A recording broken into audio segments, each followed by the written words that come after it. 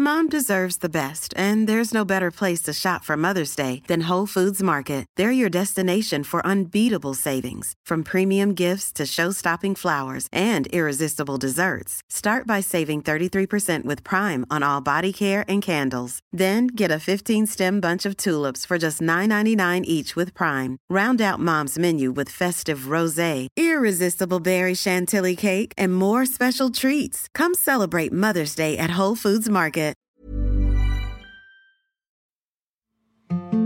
This is my opinion, and I'm going to seek my approval. Do I approve of me?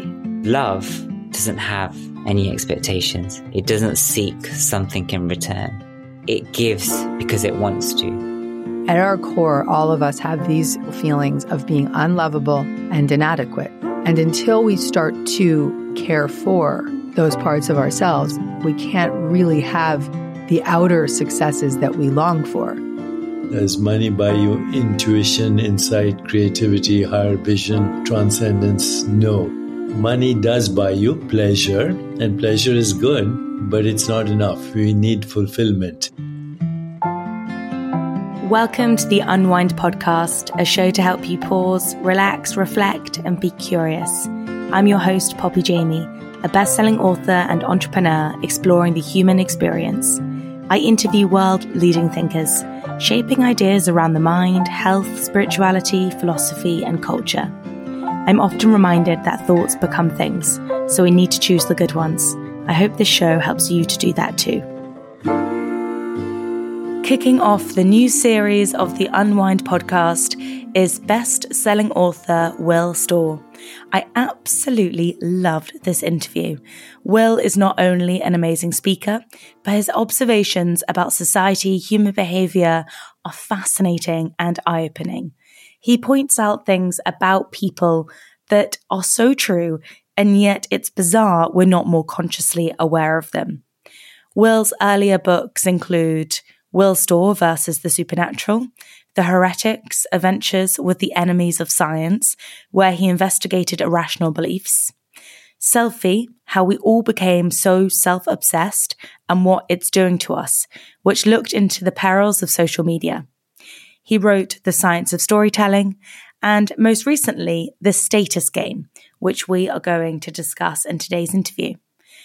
The Status Game book is maybe one of the most influential books I've read, which is a large claim, I know, but this book looks at the human being's need for status and how status can determine so much of what we like, dislike, and our behavior from a day-to-day basis. I had never looked at human behavior through the lens of status. I was in disbelief how right Will was.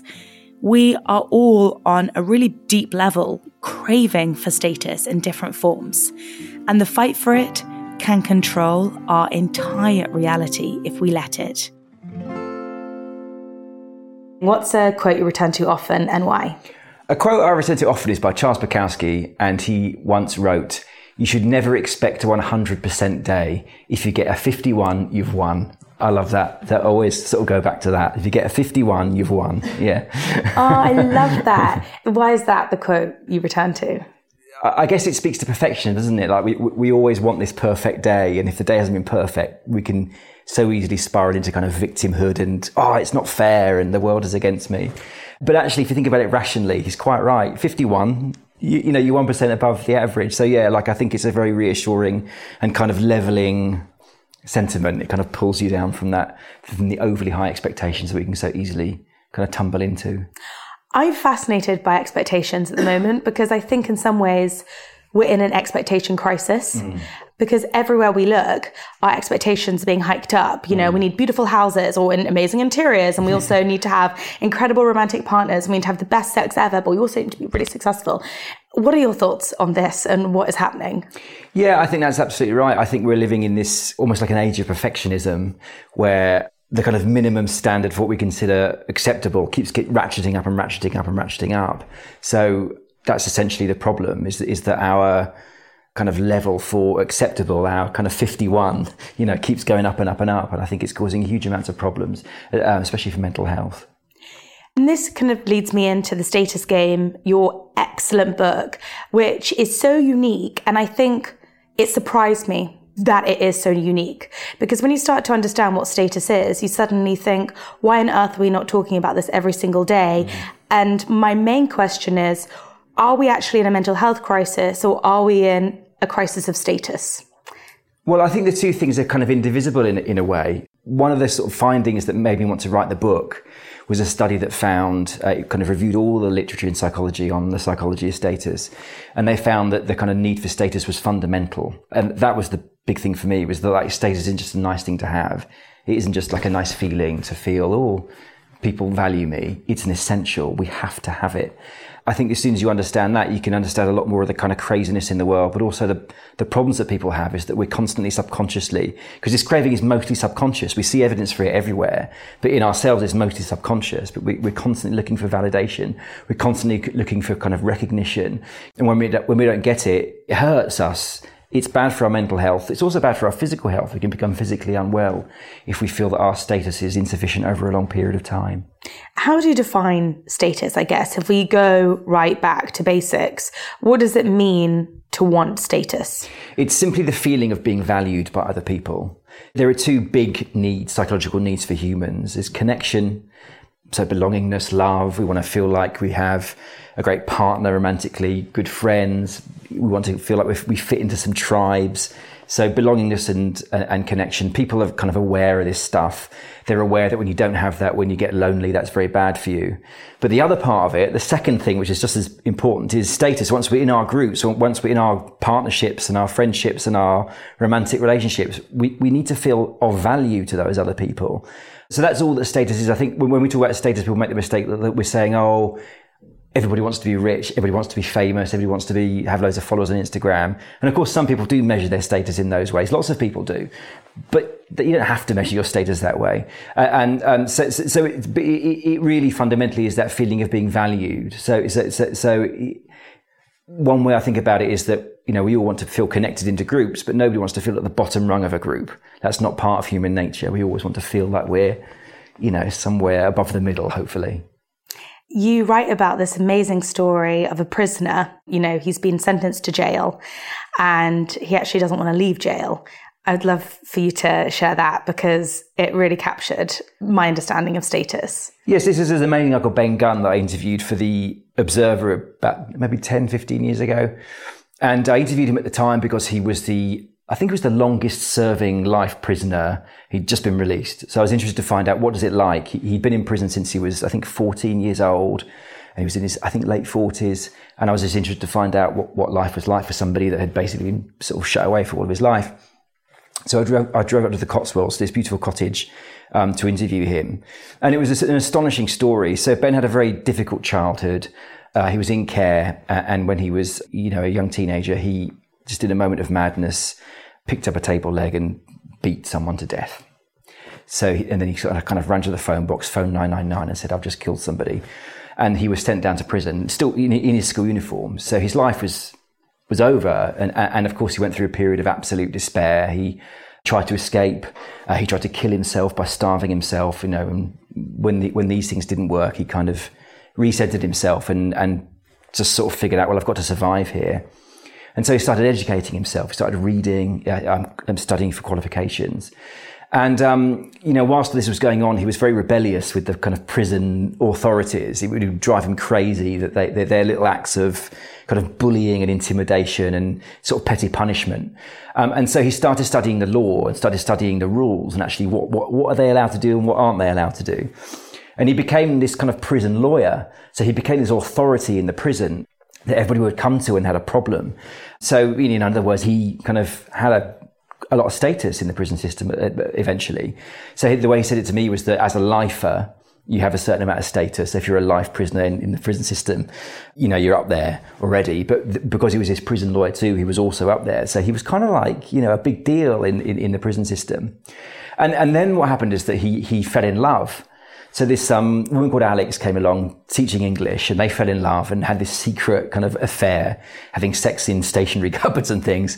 And because Ben was doing all this prison lawyer stuff, they kept passing him over for parole because they said, you're a troublemaker. And so Alex said, look, all you got to do is just be good for 6 months, Ben. Just behave. And you can come out and you can live with me. And I've got this wonderful cottage and cats and you can this perfect life.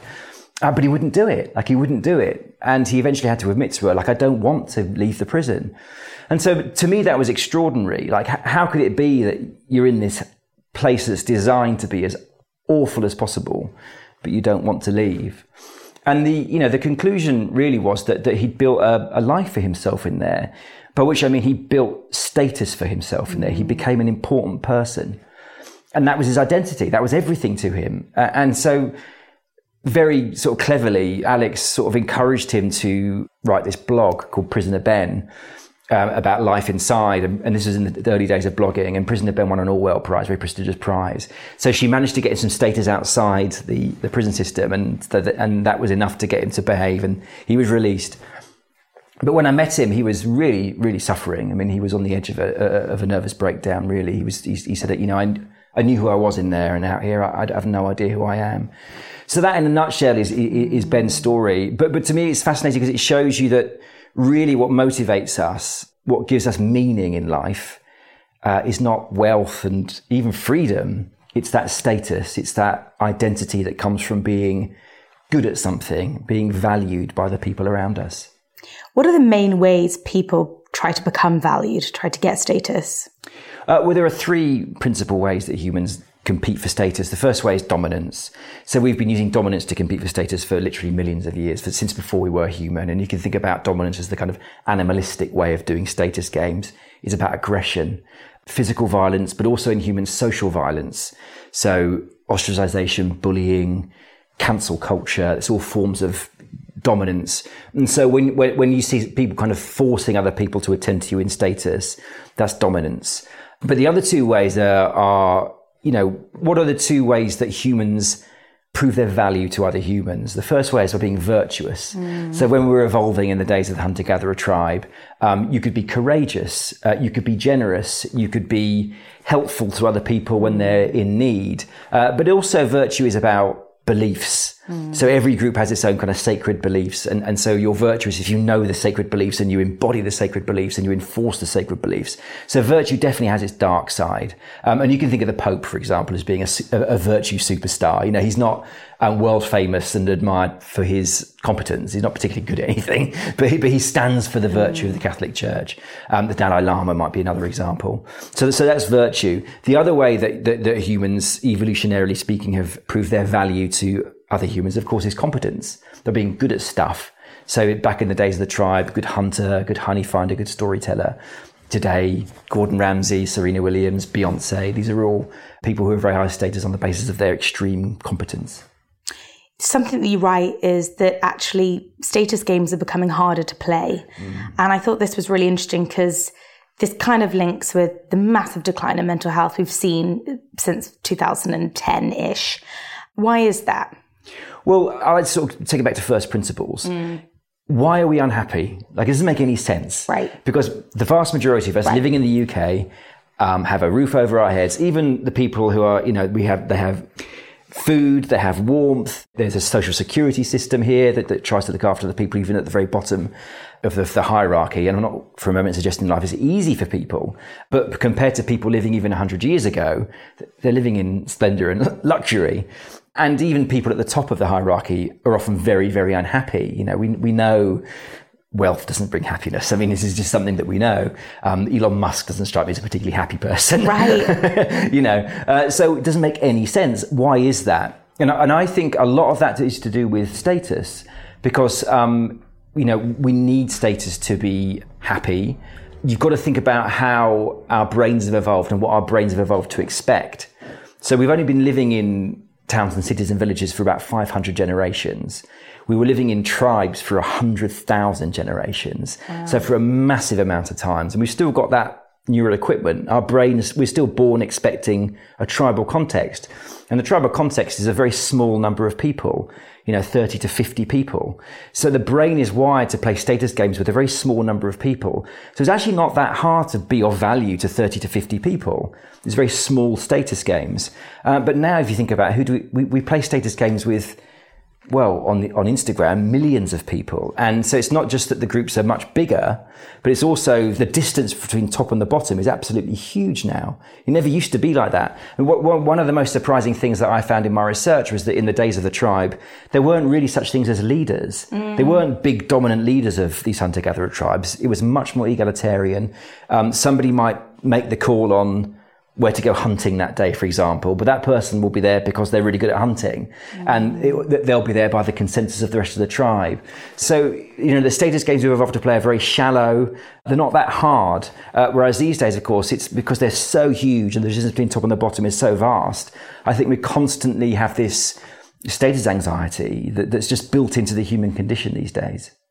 I couldn't agree more. And this is why I found that your book really provides a huge answer, I think, as to why mental health is so bad, but a reason that isn't discussed. For some reason, status feels this uncomfortable discussion for people to have, and yet you've just proven it is essential to our humanity. We have to feel of value. We want to feel of more value than someone else.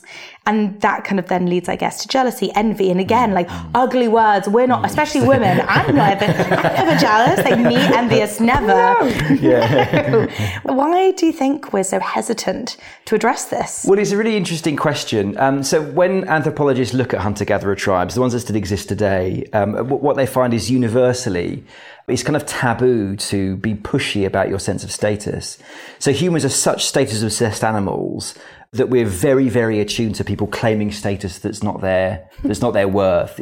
And in the hunter-gatherer kind of context, in the forager tribe context, when people do that, they get punished, because if you're putting yourself up there, that means other people feel down there, So it's this kind of universal part of the human condition that we don't like people claiming status isn't fair. So we have this kind of taboo built into us. And I think that carries over to, as I said, we've still got the same hunter-gatherer brain. So there is this weird reluctance we have to admit, even to ourselves, that we're interested in status. But I feel very strongly that that's wrong-headed. And we're never going to solve these problems unless we admit them. And the way I've started to see the idea of status is actually it's an incredible part of our programming, because what status is somebody saying, I want to be of value to the human family. I want people to think I'm a good person. I want people to think I'm useful to other people. And that's a wonderful thing. That's the best of human nature. That's the best thing about people. But it's status. So it shouldn't be a dirty word. And in fact, when people say, sometimes when I'm talking about the book, people say, how do I get out of the status game? And it's like, why would you want to get out of the status game? Because it's like the definition of a loser. If you don't care about what other people think about you, if you don't care if people think you're useless and without virtue, that's not a good place to be. That's not a life of meaning and thriving, I don't think. I think you brilliantly create a path to a healthier status game, as you just said, because to your point, status isn't terrible. It's actually a really wonderful thing about being human. I think it's what you really offer for people is the awareness to choose the status games that they're playing. And I just kept writing down all these beautiful nuggets that you wrote around kind of how all of this is in our head. Everything we're talking about is such a extension of our imaginary world. Obviously, no human is better or worse than the other human, but our brain will just create a story around that.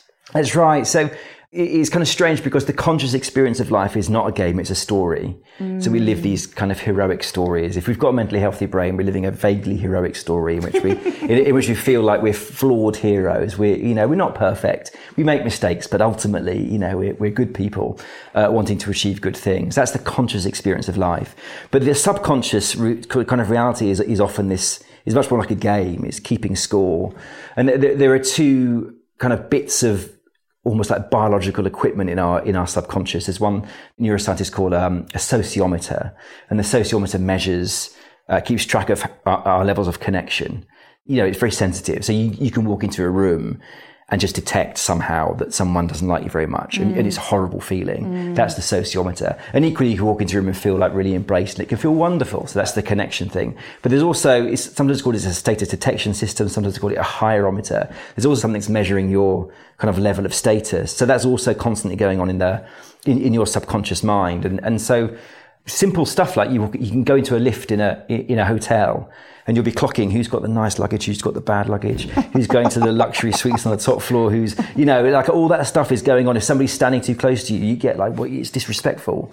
There's all this kind of stuff constantly going on in the kind of subconscious brain. And you see in stories that you watch in movies or read in novels, very often archetypal storytelling is like life. It's about heroes and villains, but it's also under the hood, it's about status.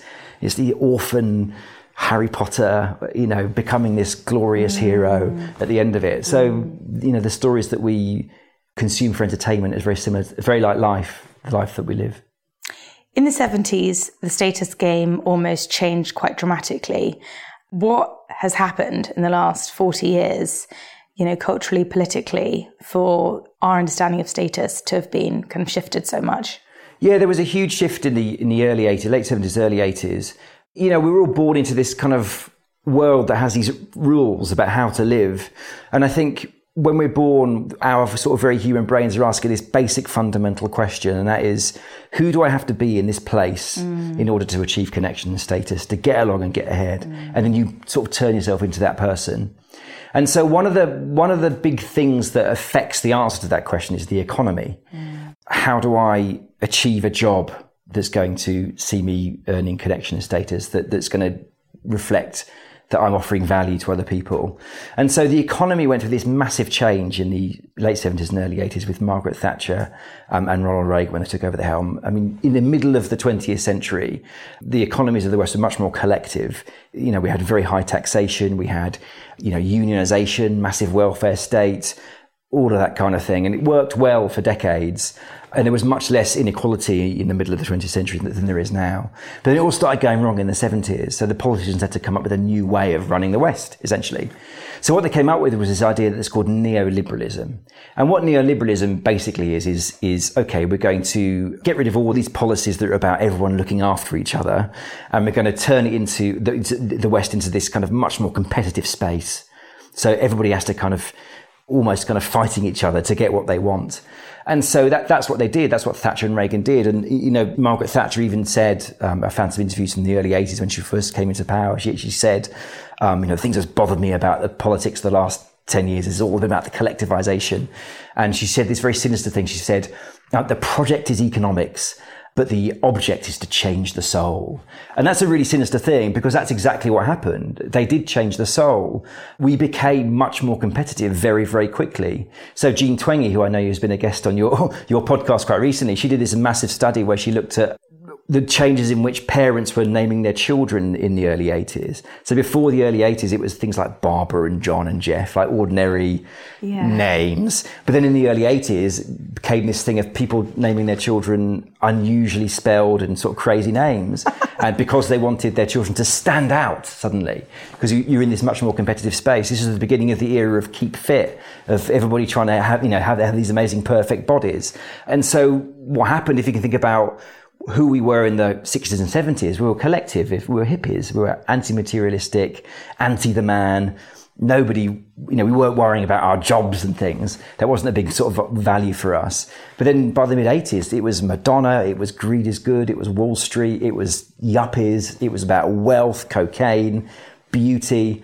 So that's the neoliberal era. They changed the economy to make it more competitive. We became more competitive, and we're still in that neoliberal era today. We still live in a neoliberal world. It's just been even more accelerated, by my estimation, by social media. So I think social media has encouraged that super competitive space that we're in right now. I hate feeling competitive. It's such a horrible feeling. Yeah. I think how I've dealt with it, I guess, from an anecdotal standpoint, is I've just tried to create a world that is so different that I don't compete with anyone, because it's such a horrible feeling. But what's your reflections on how people kind of remove themselves, I don't know, from being competitive? Or do you actually think it's helpful having competition in one's life? Well, does it have any benefits? Well, I make the distinction between competition and rivalry. So competition is actually really bad. Because if you go into a workspace, for example, where there's an environment where everybody's competing with each other, We often think of American companies being a bit like this, where everybody's sort of backbiting, tearing each other down, taking credit, pushing blame. Horrible environment. And that's a kind of status game that's been designed where status is in short supply, is a zero-sum game. Everyone's fighting over the scraps they can get. And it's horrible. It leads to burnout. It leads to mental health problems. It leads to corruption as well. It leads to people sort of bending the rules in order to get ahead. Rivalry is much more productive. So what you find is that if you've got like a company or two individuals that have this kind of history of near wins, they get really competitive with each other. So it's not like all against all; it's one against one. Although that can be exhausting and horrible, it's actually really productive. So you can think about Steve Jobs' rivalry with Microsoft. In Status Game, as you know, I talk about the true origin story of the iPhone. And the origin story of the iPhone is that Steve Jobs went to a barbecue with somebody from Microsoft who was rubbing his face in it about how they'd solved the future of computing with these touch pads. We had a stylus. And he went into work in the Monday morning and was just like, he was furious. Like, this idiot, stylus is stupid. It should be with the fingers. Let's get on it. Let's make this thing. And that became kind of an iPad, which became the iPhone and then re-emerged as the iPad. So without rivalry, we wouldn't have Apple, we wouldn't have, the iPhone. So that's productive. But I think you can construct status games that don't have that horrible competitive vibe. And in the book I write about CrossFit, the kind of American health regimen, which people just become addicted to because it's designed that it's not rivalrous in that way, or it's not a competition. So everybody goes into CrossFit and have a workout of the day. So everyone's doing the same workout, but it's tuned to your particular level of strength. So you're not competing with that person and that person, you're competing with yourself last week. And on top of that, there's a culture in CrossFit where everybody is super supportive and clapping and cheering and kind of, moving you on. So it's the opposite of that horrible corporate space, like the New York, Devil Wears Prada kind of vibe. It's everybody cheering each other on. Status is in free and copious supply. And it really works. I mean, CrossFit famously becomes completely addictive to people to a fault. People sometimes push themselves so hard at CrossFit, they damage themselves. So that's a really successfully constructed status game. Do you think that competition has got so rife and so toxic that actually we're consciously or unconsciously choosing loneliness because it's actually an easier, painful emotion over competition? Definitely, yeah. I mean, in Japan, of course, there's a great example of this, the hikikomori. This is a whole generations of people that have shut themselves away and have effectively no contact with the outside world. And when researchers interview these people, they'd say things like, I can't cope with the pressure of outside. I can't cope with the social comparison. I can't cope with following the rules of groups. It's all status game stuff. Japan is famously a very, very competitive, perfectionistic society. And so I think, of course, if it's happening over there, you're going to see elements of that everywhere where people find that the constant battle to feel a value in the world just becomes too much. And one of the definitions of depression is I like this idea where they talk about retreating to the back of the cave, they call it, where you've been out in the world and the fight for status has broken you a bit, so you retreat to the back of the cave. And one researcher that I read talks about this idea of self-subordination. When we're depressed, we can be really mean to ourselves and bully ourselves and say, you're useless, you're pathetic, you're rubbish. And the theory is that that's a way of almost like protecting yourself from that fight for status. It's like pushing you back into the safety of the cave and just saying to yourself, I can't do it, I'm not strong enough.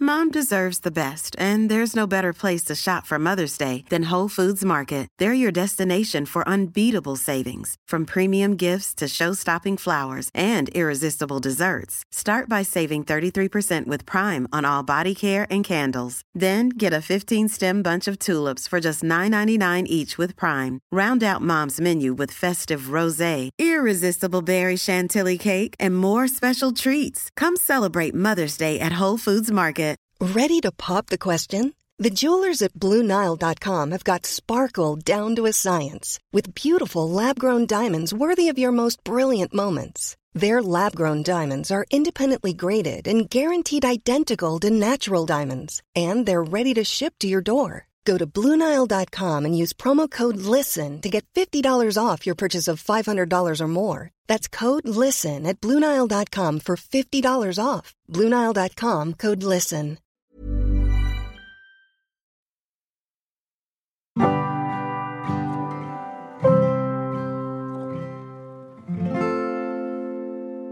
One piece of advice that you give employers is to really use our need for status in creating more harmonious work environments. I'd love to talk about that. Yeah, I mean, there's a few sort of kind of basic rules for employers. I think one of the basic ones is praise in public, criticism in private. I think we've all had bosses that have criticised in public, and that's such a dramatic removal of status. It's so humiliating that I just think you should never humiliate anybody. There should just be a golden rule of being a boss of anybody. So that's a kind of fundamental one.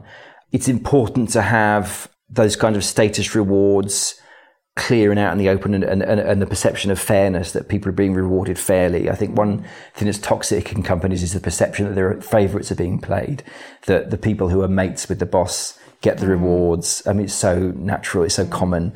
And the people that aren't mates with the boss get punished. I think that's a toxic situation for an organisation to find itself in. And also just the basic idea of sort of being generous with the status that you're giving out. I think that if there's one sort of thing that's sort of changed my life looking at this research, is this understanding that people value status more than money. Like they genuinely do. It's the most important thing, because it's your identity. And we have status to give. Status comes from other people. We don't give it to ourselves. And so we all have this immeasurably valuable reward to give other people, but we don't give it very much. Like, we can all give it more often, with the important caveat that it's authentic. We don't want to be living in this horrible Los Angeles kind of world where, oh, you're amazing, oh my God, you're gorgeous, and you can't believe a word of it, because then there's no status, because everybody's giving it out too freely. But you can always find something to give some authentic status to somebody else about, and it will make their day. It really will. So I think we should just be much more free and generous with the status that we give other people. To touch upon that kind of LA point, and we were discussing this slightly before the interview, but this really links into the self-esteem movement, and also helicopter parenting, and the way that we've brought up some of these young generations that are now, I guess, Gen Z, I guess, when it all started. And we're obviously seeing the massive fallout of this type of parenting, of just constant praise, thinking that if we just give more praise, then we're going to help someone build status. But it doesn't quite work out that way, does it? No. So back in the 90s, the 80s and the 90s, there was this big self-esteem movement. There was a group of sort of very influential psychologists in the west of the USA that kind of got halfway to the truth. They kind of realized that people with high self-esteem, so people who felt they were high status, were more successful than people with low self-esteem. So they came to this conclusion, oh, well, we should just make everybody feel great about themselves, and then everybody will be great. And they really believe this. They called self-esteem a social vaccine. So this idea that if we tell everybody they're amazing, they're going to become amazing. And we're going to solve homelessness, drug addiction. The big moral panic at the time was teenage pregnancy. It was up in arms about, we're going to solve teenage pregnancy. We're going to solve the gang problem in LA. They really believed all this stuff. And of course it didn't work. What they created was a whole load of narcissism. You know, if you take children and tell them they're amazing and they're wonderful and everything they do, even when they fail, is fantastic, a chunk of those kids who are vulnerable to narcissism are going to become much more narcissistic. It's not a good idea to do that. And the reason I say they were halfway there is because they were right to think that people who had high self-esteem, in other words, who felt they were high status, were more successful, but only because they'd earned that status. So the kids who were doing really well at school felt good about themselves because they worked really hard, and they got the grades and the teachers' praise. So that's where their high self-esteem came from. It didn't come from just praise. It came from being of value, of proving that I'm a valuable person, that I am learning, I'm achieving. If you're a child, I'm on the pathway to become a valuable adult. So that was the mistake they made. But it was a huge error. And I grew up in that era in the 90s. I was at school with teachers who blamed every problem that I had in my personal life on my low self-esteem. And I completely believed all this stuff, and I think lots of people still do, actually. They feel that the right thing to do is to tell everybody they're amazing no matter what. And it's actually quite a bad idea. Well, it's making us so fragile. And we could just see how brittle we all are, I guess, looking at anxiety and stress, and just kind of how hypervigilant we all are just on the tiniest threat. It's interesting because, for the last 10 years, I've been deep into this kind of self-help world. And it's only now am I beginning to realize that a lot of the self-help jargon isn't that helpful. No. Yeah, I think I've got some sort of fundamental issues with lots of the self-help literature that's out there. And I think the problem that you see again and again and again and again is this denial of genetics. So a big part of who we are is genetic. And you can't get away from it. It's not a story that anybody wants to hear because it doesn't make us feel particularly good. But so our genes they're not like a prison in the sense that we're on this like immovable path because of our genes that we're going to become this person. There's bandwidth to move about depending on how we live our lives, and depending on lots of sort of chance things that are going to happen to us. But they do set limits on us. So there's a limit to how intelligent anyone can become. There's a limit to how good I can be at dancing, and it's quite a low limit, and that's because of genetics. Self-help has this, and it's a very Western individualistic message, which is basically you can be anybody that you want to be. You can do anything that you want to do. You just got to put your mind to it. You've just got to dream big. And it's a lie. It's not true. And it's actually a really toxic lie. Because, what it's saying is that you are absolutely in charge of your success in life. And then what happens in life? What happens in life is that we fail. Yeah. Like most of the time we're failing. And so if our success is only down to us, then it also means that our failure is only down to us. So what happens is we begin to feel like failures. And especially, middle age is such a peak time for people who are committing suicide. And it's no surprise because middle age is when you start running up against your limitations, when you start, hang on, I'm never going to be J.K. Rowling. I'm never going to be, these people that I really thought I was going to be because I was told I could do anything. And I think part of why it's so difficult, especially for people in the West, is that we have this message drilled into us that we can do anything. And it's just not true. And it's a really unfair message to give to people, especially young people. And it links back to the expectation. We are just pumped with expectations for ourselves. And I've definitely felt that recently, having hit 30s, when suddenly I have not reached any single milestone that I might set for myself. And I had to really sit there in the kind of failure of my expectations. But I'm, to be honest, grateful that I've had to sit there in the failure of expectations now, rather than in 10 years' time, 20 years' time. At some point, I think every human being has quite a hard time facing up to reality, something that we don't want to do, nor does public messaging help us do it. That's right. And I think middle age is especially difficult because in this kind of Western individualistic world, we kind of worship the young and we worship the beautiful very much. And so, middle age is a time when it goes away, your body changes, your teeth go weird, your hair falls out. It's not very nice, it's horrible, Yeah, and cellulite comes. Yeah, and exactly. And pretty privilege is a real thing. Yeah. We talked about dominance, virtue and success as being these status games, but of course beauty is a status game. I don't write about it much in the book because it's kind of boring. It is what it is. There's not much to say about it, apart from it's real. People who are beautiful kind of have an easier path in life, but even they get old, even they hit middle age, and that stops. Age is difficult, for those reasons. We hit the peak of what a beauty we have, maybe, I don't know, I wouldn't like to say an age, but we do. It happens. We also hit the ceiling of our potential competence often, not always, but often in middle age. It's in this kind of world that we live in, this age of perfectionism, this age of ever increasing levels of sort of status that's demanded from us. Middle age can be really, really difficult for people. And that's why I quite like the fact that your book helps us understand that maybe just simply we're just shifting status games. We're shifting to a new game, and it's kind of it. actually, and that feels more digestible. Yeah, I think that's the answer, is that you've got to realise that you can't play those games anymore. Like, you can't compete with a 21-year-old for looks. I don't even care if you're, like the most beautiful person in the world, you're Angelina Jolie or whatever. You just can't compare with the average 22-year-old. It's just that's just nature. Yeah. So stop and find new games to play. And so what psychologists find is that the people who are members of more kind of groups tend to be emotionally more stable and generally happier than people who are members of fewer groups. And I think that's about belongingness, but it's also about status. When we're members of kind of multiple groups, we have multiple sources of status. And I think it's probably appropriate that in our 20s and 30s, we have fewer status gains because you're really trying to establish yourself in one. And that takes a lot of time and effort. But when we get to middle age, I think the smart thing to do is to hedge, is to diversify, find different games to play. And I think the people who have children, they do that naturally because people start playing status games through their kids, sometimes unhealthily, Tiger mums. Exactly, tiger mums. But, you can even see on social media, on Facebook, people swap their pictures for their pictures of their kids. It's so weird. It's like they're playing these games through their children now.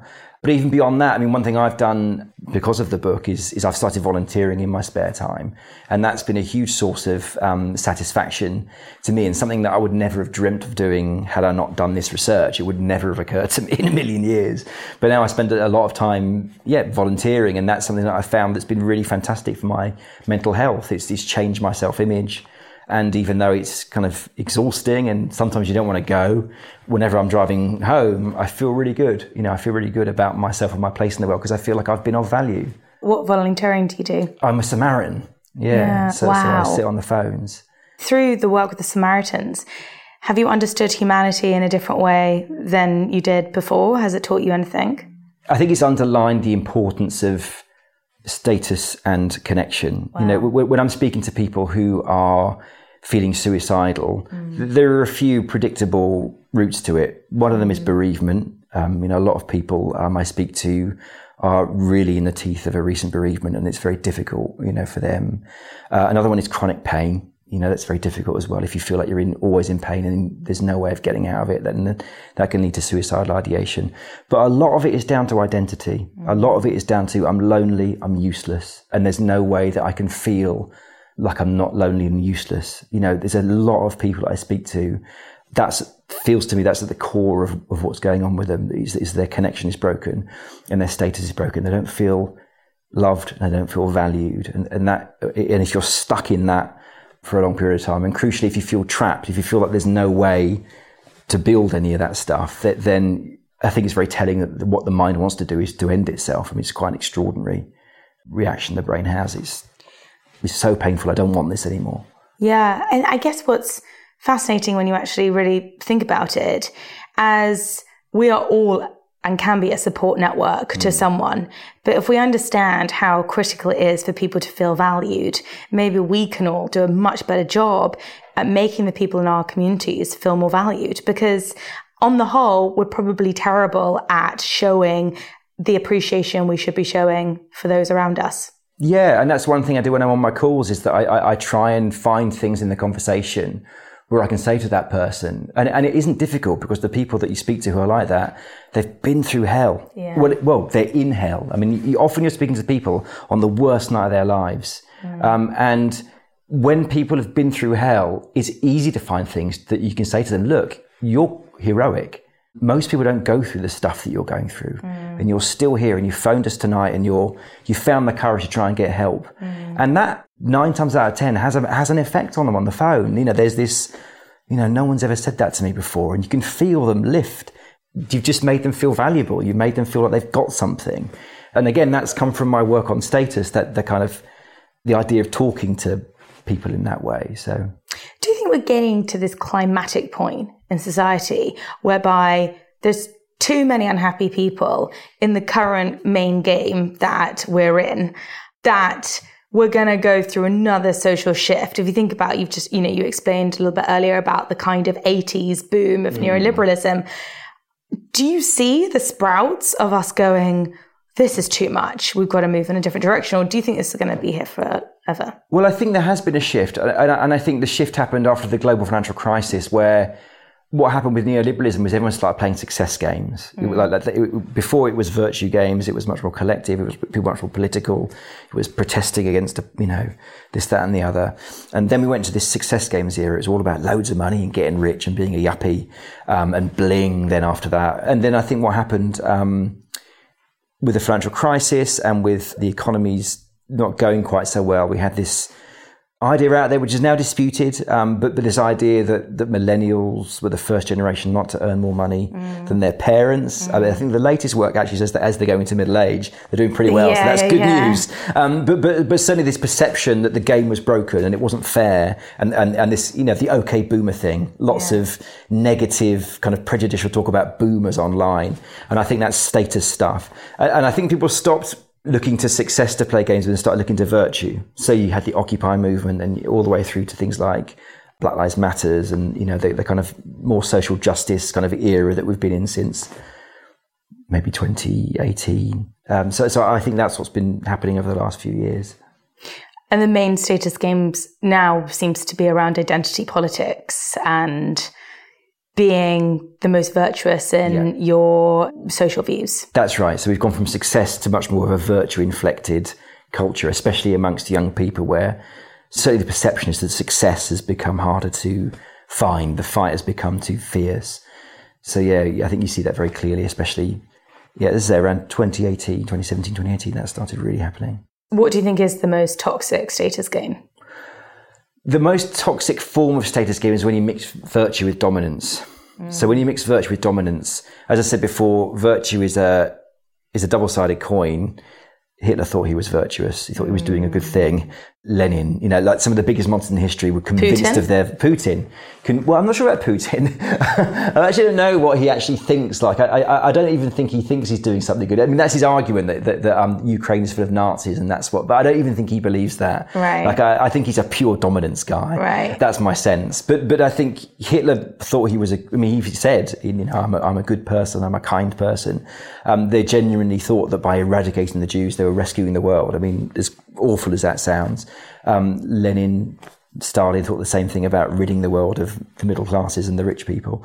So virtue can be, very toxic, and when it's blended with dominance. So when you're forcing people to agree with your beliefs, that's humanity at its worst, definitely. And we see that in a kind of mild form online, on social media a lot, is that if you don't agree with my political beliefs, I'm going to punish you and, go after you. Where do you think we're going to go with cancel culture? Do you think we need to understand it more in order for us to then almost see it as an eye roll witch hunt that we're not going to engage in? Or do you think that still cancel culture is going to stay around for a while? Well, and obviously, look, I say that I've said that quite flippantly. And obviously there's huge examples where people really have been terrible people and finally justice has come to them. But there's also examples of quite fleeting cancel culture whereby should that person really be told to kind of like never speak again? Well, I think it is going away a little bit. I think it's important to contextualise cancel culture in the sense that it feels new because it's social media related, but it's always been a part of the human condition. In the days of the hunter-gatherer group, if you went against the group's sacred beliefs, you'd be ostracised. And it would begin with teasing, humiliation. It would build to social distancing, being ignored. And if you carried on, breaking those sacred rules, you would be kicked out of the tribe or even killed. So we've always done that stuff. The internet's just social media is giving us a new way to do it. So of course, humans being humans, we're just going to do it. But I think peak cancel culture, I feel like it's over. I hope it's over because it runs on gossip. It runs on suspicion. It runs on collective blame. It runs on your mates with this person did something I didn't like. It's a really bad way of running a kind of a justice system. Like we've evolved a law and a court system to deal with this stuff. So this other way of dealing with it is actually a very ancient way of dealing with stuff, and it's not good. We should have evolved past that. So I think it becoming a big cultural norm. I think that will fade away, but it's never going to go away completely because social media is going to always be there, and it's a sort of baked in part of the human condition. We don't like it when people say things that we think are reprehensible, and there's always going to be this urge to kind of punish them because they make us feel there's a way of seeing belief as a claim to status. I think the easiest way to think about it is in terms of religion. I'm not a Christian, but if I was a Christian, it's like, I'm a good Christian and I believe in the resurrection, and that's a claim to status. What's going on under the hood is I'm better than you and you and you and you, because you don't get the truth that I get. I give my, so that's what's going on. And so when somebody comes along and says, oh, that's bullshit, Jesus was just a kind of a huckster, he never resurrected. It's not just, oh, you disagree with me, it's an attack on my claim to status. And I think that's why people get so irrationally emotional about belief. And that's why people want to cancel other people, because it's not just you disagree. If it was just you disagree with me, it'd be like, oh, that's interesting. That's a different, interesting perspective you've got there. It's a bit different from mine. Maybe I can learn from that. But it's never that. It's that if it's not a status-based belief, like if somebody says, oh, well, I think, we can disagree on the length of the Mississippi River. We can disagree on lots of things, and it's not going to end up in a massive fight. Right. But when it's a belief, like a sacred belief that we base our status on, that's when people get really emotional, and that's when the cancel culture stuff kind of rears its ugly head up, because it's an attack on our claim to status. I find it so fascinating. Towards the end of the book, you write about the 7 rules of the status game. I'm not going to ask you to go through all of them because everyone's going to have to read the book, but I'd love just to touch upon a couple. Yeah. A point that really resonated with me was for us to step away from those small acts of dominance that's so easy to be vulnerable to. Can you talk to us about those kind of, and there's so many different examples, but like, they always make you feel icky. Yeah, they do always regret them. Yeah, yeah. And I guess they're like little ego moments, but yeah, so when you think, when we're talking about dominance, in the book I'm talking about, Hitler, and I'm talking about incel spree killers and terrorists. But of course, we're so status obsessed. We all use every route to status we can, and all of us use dominance. Hopefully not in a deadly way like those people, but we all have these little acts of dominance. Most days, actually, if we feel someone has disrespected us, even in a small way, we can push back in an aggressive way. I mean, that's what road rage is. That's what we're doing when we're tutting and sighing because someone's taking too long at the queue in Sainsbury's or whatever it is. So it's really easy to kind of slip into those little, dominance kind of modes. And what I found interesting in the literature was that actually we almost become a different version of ourselves when we go into dominance. With different parts of our brain, our body language changes, our tone of voice changes. And it's almost like we're kind of slipping back into this kind of more animalistic, kind of 2 million year old version of ourselves. And as you say, it's actually really bad for us, because you might feel kind of righteous and justified in the moment, but you won't 2 hours later. You'll feel like an idiot. And it's something I've noticed in myself. Like a lot of people, I'm bad in the mornings. I'm particularly grumpy. I get more grumpy in the mornings. And there have been times when I've been like, something's happened. I'm going to go, right, I'm not putting up with this. I'm going to send an email. And literally as I'm writing the email, I'm thinking, you're going to regret writing this email. But then I think, no, I'm not, because it's not fair. Like, I'm totally justified. And literally 100% of the time, by lunchtime, I'm like, oh, fucking hell. Like, I've got to apologise for that email now. I don't actually do that quite so much anymore, because I've learned by watching myself. So yeah, like, it's actually kind of I think a really wise thing to be on the lookout for. Not only these small acts of dominance which we can do, but the fact that when we're feeling dominant, we're literally inhabiting a different version of ourselves. So we'll tell ourselves a story that we're justified. We'll tell ourselves a story that, yeah, you're being a bit of a prick, but they deserve it. And actually don't believe the story. No matter how convincing you're being to yourself, chances are later on, when you're feeling less annoyed, when that second self, the dominant self, has retreated and you're back to normal again, you're going to really regret it. And it's bad for your reputation. It's actually bad for your status to do that. People don't want to be around dominant people. They want to be around people who deal in virtue and competence. I know that you got the idea for kind of the status game when you were almost on your last book. Through this exploration, what has kind of fascinated you most, and is there any rabbit holes that you find yourself wanting to go down? Yeah, so the next book, the book that I'm sort of going to be working on next is I'm going to try and sort of tie it all together and write something, like I'm very critical of self-help books, especially in my book Selfie. I want to write a self-help book that I think is worthwhile, but based on this idea that life is a story and the self is a story, and actually what's going on under the hood is all this other stuff about connection and status, and how the fact that the brain is this storyteller can really trip us up and how to avoid some of those sort of pitfalls, and actually how to, live a life of sort of greater happiness and meaning by learning to tell a smarter story about who we are. That's the general idea. And just to touch upon, the genetic point, because, you write that actually often our status is linked to something that is so out of our control, being our DNA, that has also then influenced our personality. What is that relationship? And do you think personality then is something that was kind of predetermined? Or do you think you develop your personality? Well, personality is semi-predetermined. So what psychologists and geneticists say is that very roughly about 50% of our personality is genetic. So we're born with these kind of 50% finished brains. So we're born with this kind of propensity towards being neurotic or not, extrovert or not. This is the point that got me. I was like, Jesus, openness or neurotic. I can blame my parents now. Exactly, yeah. And so what happens then is you've already set in these certain directions because of the way your brain is kind of wired. It's sort of been wired up in the womb. But then you've got pretty much the first 20 years of your life that does the rest of that building. And so that the rest of that building is done partly by how your parents raise you.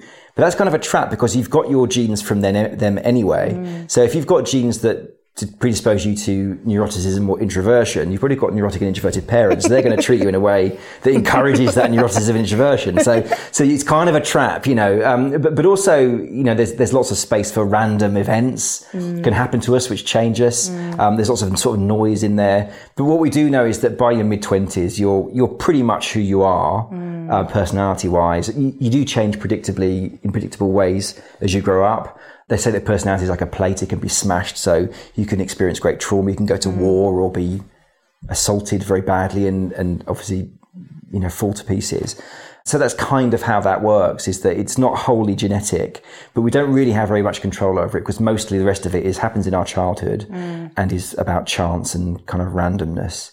I think it's about, finding kind of happiness and peace is about finding that little corner of the world that we fit into and accepting it might be that you wish you could be Beyonce, but you might have to accept that you can't do that and that you're going to have to find this other thing. But I think most of the time we do find those things is because we're drawn to the things that we're good at, aren't we? Like if you're no good at dancing, you're probably not going to want to be Beyonce, like that's what I kind of tend to think. I think I heard you say in another interview actually how useful it was to identify strengths. So if someone had said to you even younger, you're just brilliant at writing, that could have had a real difference in your life. And I thought actually what a lovely, actually super tangible tool really is just to kind of have a bit more honesty over strengths. That's right. And I think that's a sort of valuable thing for parents really. I think parents can often get preoccupied with, I want my kid to go to this university, I want my kid to be a lawyer or a doctor or whatever it is, which kind of translates to I want them to be rich. And it comes from a good place because I think what they're also saying is I want them to be comfortable and not have to worry.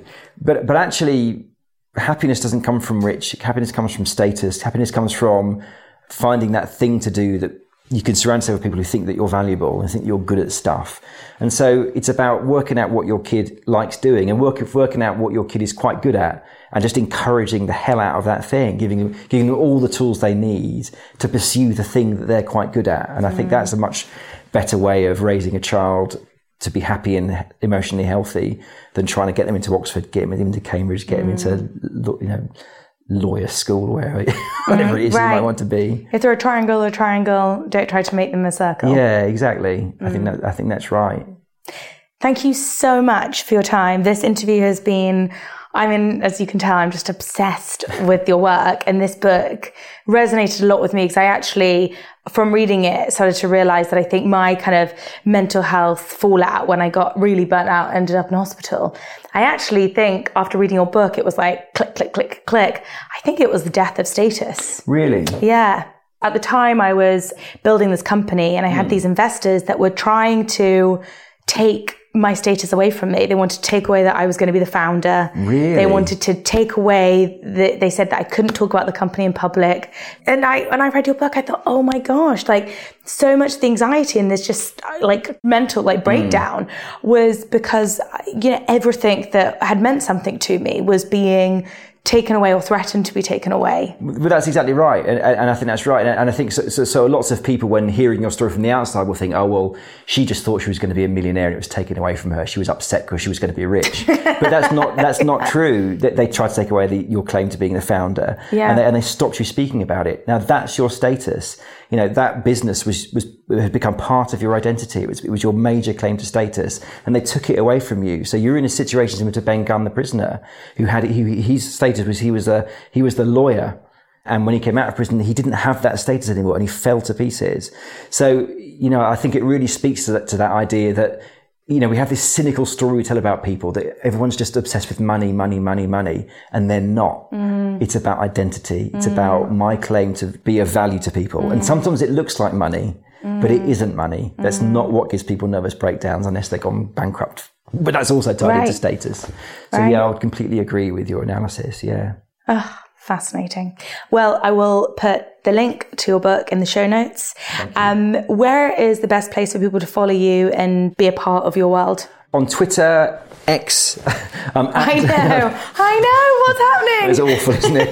It is at W Storr, WSTORR. Instagram, it's William Storr, or just on my website, which is just willstorr.com. Thank you so much. Thank you, Poppy. I really appreciate that. Thank you. Thank you so much for listening. And if you enjoyed today, please hit subscribe and leave a comment, because this helps the podcast so much. I'd be endlessly grateful if you wouldn't mind doing so. My mental health book, Happy Not Perfect, is available to order now. The book teaches you how to be a flexible thinker, a skill that helps you navigate any challenge that might come your way, helps you manage emotions, and helps you thrive to be the bendiest version of yourself.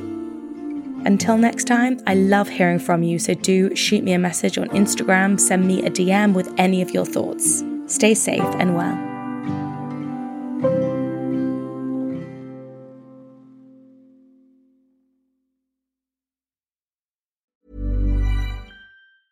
Mom deserves the best, and there's no better place to shop for Mother's Day than Whole Foods Market. They're your destination for unbeatable savings, from premium gifts to show-stopping flowers and irresistible desserts. Start by saving 33% with Prime on all body care and candles. Then get a 15-stem bunch of tulips for just $9.99 each with Prime. Round out Mom's menu with festive rosé, irresistible berry chantilly cake, and more special treats. Come celebrate Mother's Day at Whole Foods Market.